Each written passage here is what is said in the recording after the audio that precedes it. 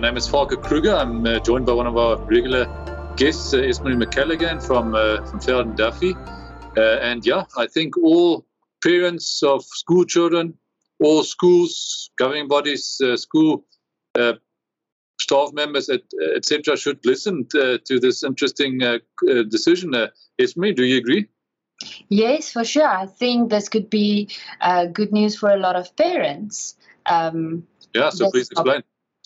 Yes, so a few years ago, the Competition Commission received a lot of complaints from parents that have to buy school uniforms at excessively high prices at only one specific supplier.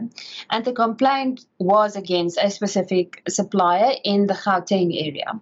And the Commission investigated all of these complaints and ultimately, I think during the end of last year, reached an agreement with this specific supplier. And then the Competition Tribunal made that agreement an order.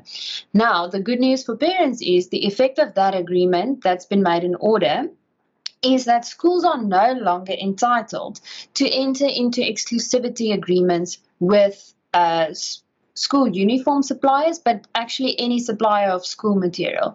What an exclusivity agreement means, it's an agreement between two parties which dictates that a particular product can only be sold by that one supplier.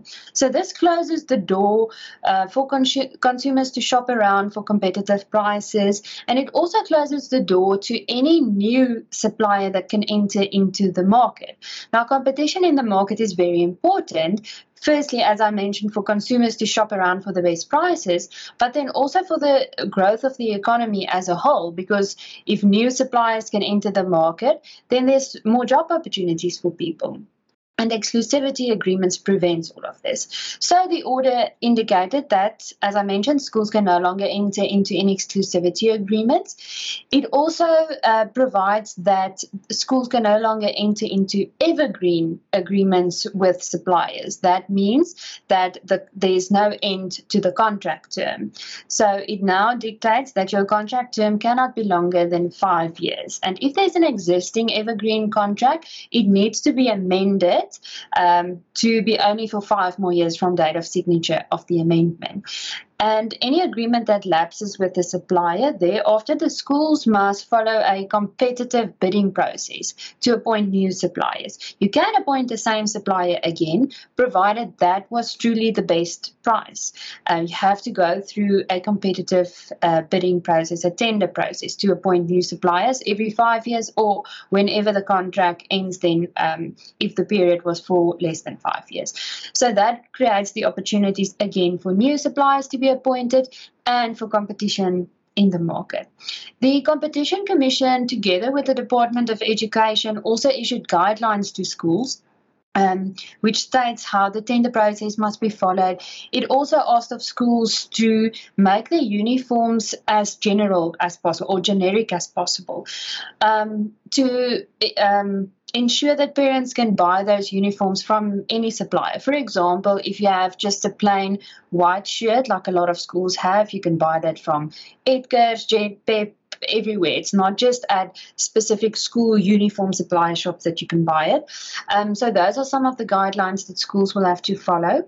The Competition Commission is going to ensure that schools in the entire country comply with this order and these new guidelines. And if there's any school that doesn't comply or supplier that doesn't comply, parents can lodge complaints at the Competition Commission. So I think the result of this is that some school uniforms can potentially be cheaper in future if there's a bit more competition in the market where there was no competition previously. Yeah, important development, and from a free market point of view, certainly to be welcomed. And I would say some good work from the Competition Commission. So all schools, all parents, please take note. Yes, it's not just the school industry that the Competition Commission have been looking at. They've been looking at all other industries as well. A few years ago, exclusivity agreements were found to be invalid in other industries as well. So the Competition Commission is looking at all of these things in different sectors. All right. Thank you. Thank you. That's all we have time for today. Remember, our email address is info@vvd.co.za. Thanks for listening. Make sure that you tune in again next week, Wednesday, between 3 o'clock and 4 o'clock, and then also on Friday evenings.